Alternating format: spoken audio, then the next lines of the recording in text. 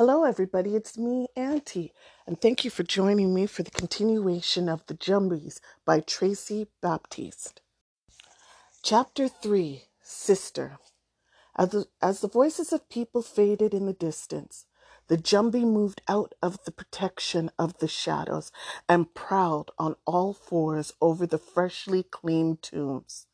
The low flickering candles lit her naked body as she sniffed at each grave. Her eyes reflected the light back as though they were candles themselves.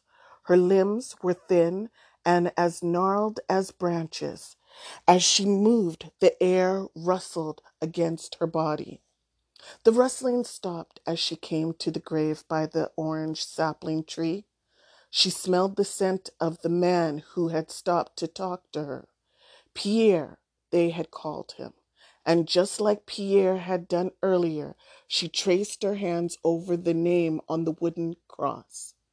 She did not recognize it. Her mind did not use markings like these, but she was drawn to something in the scent that arose through the decay and the rotting wood and wormy soil beneath. She had recognized some of that scent on the child earlier, the one who had come running into the forest, the same one with a wax figure that resembled her sister. She whispered into the ground as gently as the sound of wind through the leaves. "Is that you?" Her language was known to the animals, plants, rocks, and other jumbies, but not understood by humans. "You never came back. I never knew what happened to you." There was no answer, only the sound of waves crashing into the sea. "Did you give up your sissy for that child? She looks like she has lived for as long as you have been gone. Did they kill you? Or did you die from being separated from us?" She pressed her cheek against the ground and sang, "Sister, sister mine from birth, rotting now beneath the earth, mingled bodies, mud from mud, forever lost to human blood. Sister mine, since time began, sleeping underneath the sand. One is lost, but one is found, a family broken, now made sound." A low rumble emanated from the Jumbie's chest. It grew louder and louder and ended in a shriek that pierced the ear. People in nearby villages heard the scream, but comforted themselves with the thought that it was an owl on the hunt, even though it sounded like no owl they had ever heard before. Muddy tears flowed down the Jumbie's hollow cheeks. As they touched the ground, they turned into centipedes that scattered over the graves. When she stopped crying, she rose to her feet and said, "Hush, hush now, sister. We will see if we can be family again." The Jumbie crept along the outskirts of the island, through the frothy sea to where the water grew calm and warm. There the open mouth of a swamp rolled from deep inland. Menarding through a thick mangrove forest with still, slick water, the Jumbie walked into the swamp and followed it to Muddy Island. An old shack sat askew on it, its boards rotting with damp and falling away from the rusty nails, and struggled to keep its breath. The Jumbie called out.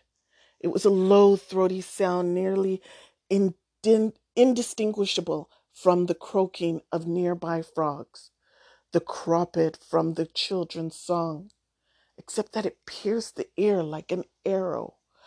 The witch who owned the little shack heard the Jumbie's call all at once, even though she was standing a mile away from her home. The witch was crouched over a patch of white mushrooms, catching that magic that only came in the 3 hours after midnight. She swatted away the sound of the Jumbie's call like mosquitoes as her ears and continued with her work. When the witch did not answer her call, the Jumbie's eye flashed with anger. She broke into the shack and took some small bottles filled with the witch's medicine. Then she wrapped her bare skin in length of green cloth and returned to the trees. Chapter 4, Market Day. The scent of oranges filled the house as Corinne was gently shaken awake by her papa. "Today is the day," he said to her sleepy face. "Your oranges are ready for market." Corinne breathed in without opening her eyes. "Yes, I smell them." Corinne and Pierre had the best soil on the island. It was why Corinne's mama, Nicole, had chosen that spot near the forest for their home. Their garden was always bursting with blooms and fresh fruit and vegetables, and today finally the oranges were in. "You are growing up. Your orange will help you to make your own way, and then you won't need your old papa anymore." Corinne smiled at their game. "What would I do without you, papa?" she asked, peeping at him beneath her thick eyelashes. "Who will tell me that the ocean is too big for me to swim in alone? Who will tell me not to climb trees and skin my knees? Who will tell me that I put too much salt in that fish?" Pierre laughed. "I guess you need me after all." He kissed the long, tight braids on her head and brushed her soft skin with the back of his hand. "Watch your purse in the market," he said. "Watch the sea doesn't swallow you up," she said. "I have seawater in my veins," Pierre said. "And anyways, if the sea swallows me up, it will spit me back out again. You know how the sea is. Nothing stays at the bottom forever." "Except for Grandpere," Corinne said. "The sea kept him." "Grandpere wouldn't have it any other way. He is king of the fish folk," Pierre said, "and that is why you will always be safe in the sea." Corinne breathed the cool morning air that washed up from the shore. Most fishermen lived right on the coast, and everyone else who lived in villages scattered throughout the island stayed far from the mahogany forest. But Corinne and her papa lived on a hill nestled among the outer edge of the forest trees, overlooking their fishing village. That was where Corinne's mama had liked it, close to the forest. It was where she grew things. It was where she was happy. It was still inky dark before dawn, and in moments Corinne could no longer see her papa as he walked toward the sea. But after sunrise, the sea would become a clear blue with hints of green deep beneath. Then the tips of the rippling waves would sparkle in the sunlight, making the sea almost blinding. But Corinne's papa was used to the sea. He grew up there. Grandpere had been a fisherman too, and spent most of his days out on the boat with his nets. Like his father before him, Corinne's papa had taught her everything he knew about the sea. But she was not going to be a fisherman. Corinne breathed in the scent of her orange. She was like her mama. She belonged to the land. As Pierre walked down to his boat, Corinne turned back to her pillow, thinking of her grandpere swimming among the fishes. When Corinne finally got up, the sun had risen but barely penetrated the thick layer of clouds that hung over the island. From the living room window, she could spot her father's bright yellow boat reflecting what little light there was back to shore. He had painted his boat just so that Corinne could spot him easily from the house and know that he was still near. Instead of the usual colorful cotton skirt and white blouse that most of the girls of the island wore. Corinne got dressed in some of her father's old clothes. She used rope to tie the pants tight around her waist and rolled up the hem to her ankles and his shirt sleeves to her wrists. Satisfied that she looked very grown up and businesslike, Corinne went out to pick the best oranges to sell. Their garden was filled with fruit and vegetables, most planted by Corinne's mama before Corinne was born. There was guava and pomerac, peppers and tomatoes, cassava, dasheen, and chives, each neatly planted around the garden. But in the middle was the orange tree. Corinne remembered her mama's hands over her own, pushing the seed into the ground. She remembered watching it as it sprouted up and its leaves uncurled in the sun. The little plant grew with her and then shot up past her. Now it reached over her, even her papa's head. As Corinne worked in the garden, the memory of her mama holding the small white orange seed came to her mind. Her mama had told her that the seed was magic. If you take care of it, it will take care of you, she had said as she taught Corinne how deep to plant the seed and how much water to give it. Pierre reminded her of all the things her mama used to say. But Corinne could never remember the sound of her mama's voice. When she thought of it, she only heard the sound of the wind through the leaves. That morning, Corinne could almost feel her mother's hands on hers, and she could smell her mother's woody scent. A seed is a promise, Corinne, a guarantee. Plant it and watch it grow.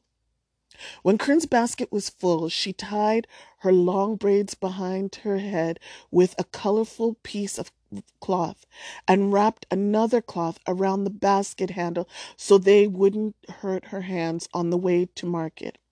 She walked down the dusty path to the main road and went past the edge of the forest. Pink and red hibiscus held their petals open to the sun while bees took advantage of their pollen. When she paused to switch hands, a hummingbird hovered near her basket for a moment.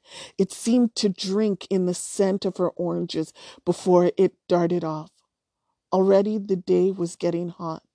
The farther Corinne got from the sea, the less breeze there was to cool her. By the time she reached the dry well, the sound of seagulls and waves had become the sound of chirping birds and animals running through the bushes at the sides of the road. Past the next well, the full one, and a few houses just outside of town, the sound of market arose. The hum of people haggling over prices, the chickens squawking, and the cries of goats and pigs filled the air. Then came the smells, ground spices, ripe fruit, and strong coffee among them. Corinne didn't hesitate at the entrance of the market. She walked straight in and staked out a spot in the crowd. She rolled out the cloth from under her hands and spread it on the ground. Then she began to arrange her oranges in a pyramid of 5 on top of it. "Oh, no, no, no, child," a woman selling Eddowes said. "You can't set up here. This is my spot." She was small and brown with short, wiry hair, just like her vegetables had. Corinne stood up to her full height, which only got her as high as the woman's shoulders. There aren't assigned spots," she said sharply. "Go somewhere else, darling," the Eddowes seller said. Her lips smiled, but her eyes were as hard as pebbles. Pebble Eyes put her hands on her heavy hips, and a tall woman with a dry, ashen skin stood up next to her to back her up. Corinne had seen her father deal with rivals before. She stood her ground, but a little way behind them, another woman selling peppers smiled at Corinne and beckoned her with a quick flip of her wrist. The pepper vendor folded the edge of her blanket in order to make room. Corinne narrowed her eyes at Pebble Eyes and her flaky-skinned friend, but decided to squeeze in next to the lady with the peppers. "Thank you," Corinne said as she began to set up. Her new market neighbor was wearing a bright yellow sari, and her hair draped behind her like a black silk curtain. "Don't mind them," the woman said. She raised her voice loud enough for everyone to hear. "Nobody's buying their rotten vegetables anyway." Pebble Eyes sneered and grumbled under her breath. Flaky Skin sucked her teeth.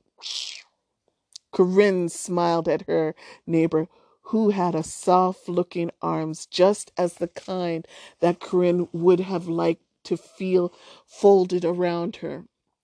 A small face peered around the woman and startled Corinne.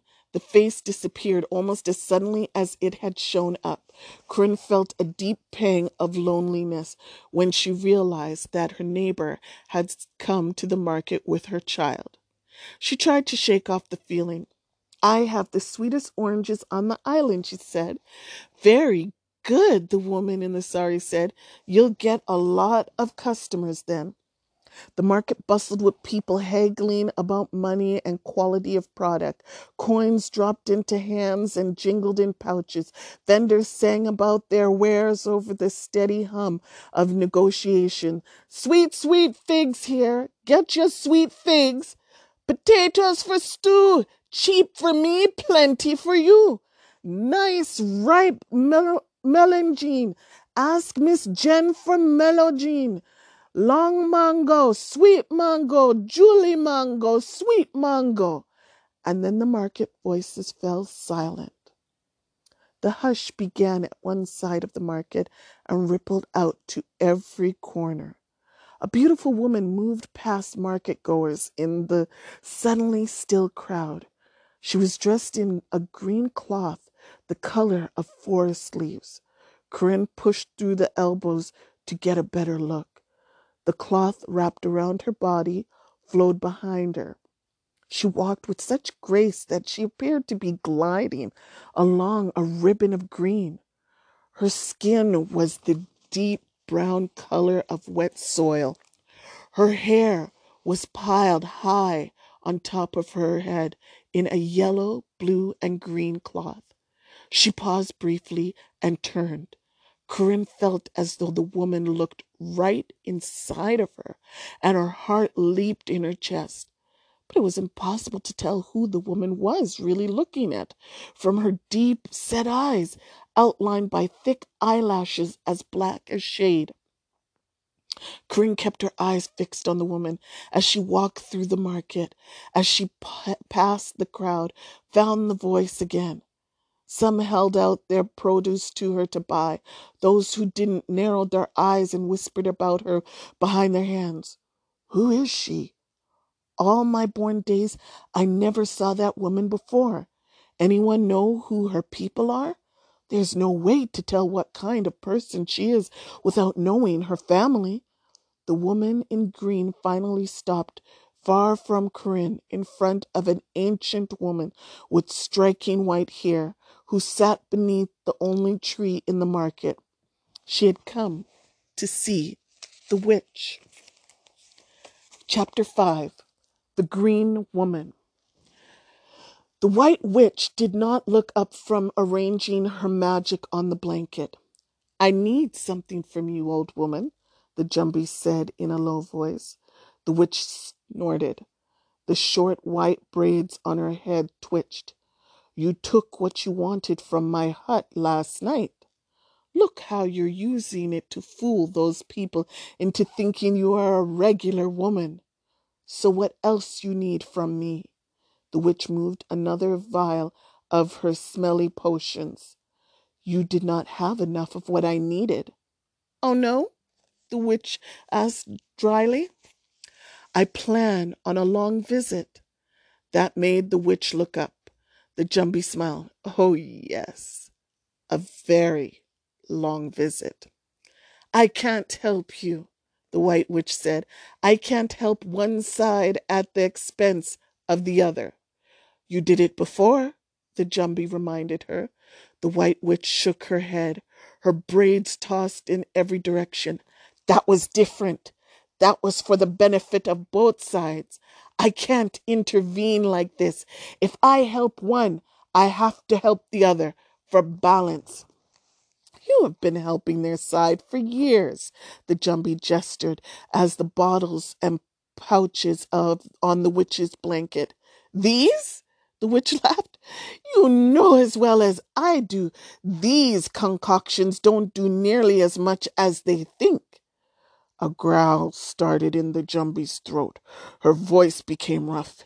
You will help me, old woman. The witch bared the few yellow teeth she had left in her mouth. Go back to the hole you came from. Wait there and see if I will ever help you. The Jumbie turned to leave, but tossed one last threat over her shoulder. You will help me, or you will suffer. Join me again next time for the continuation of the Jumbies. See you then.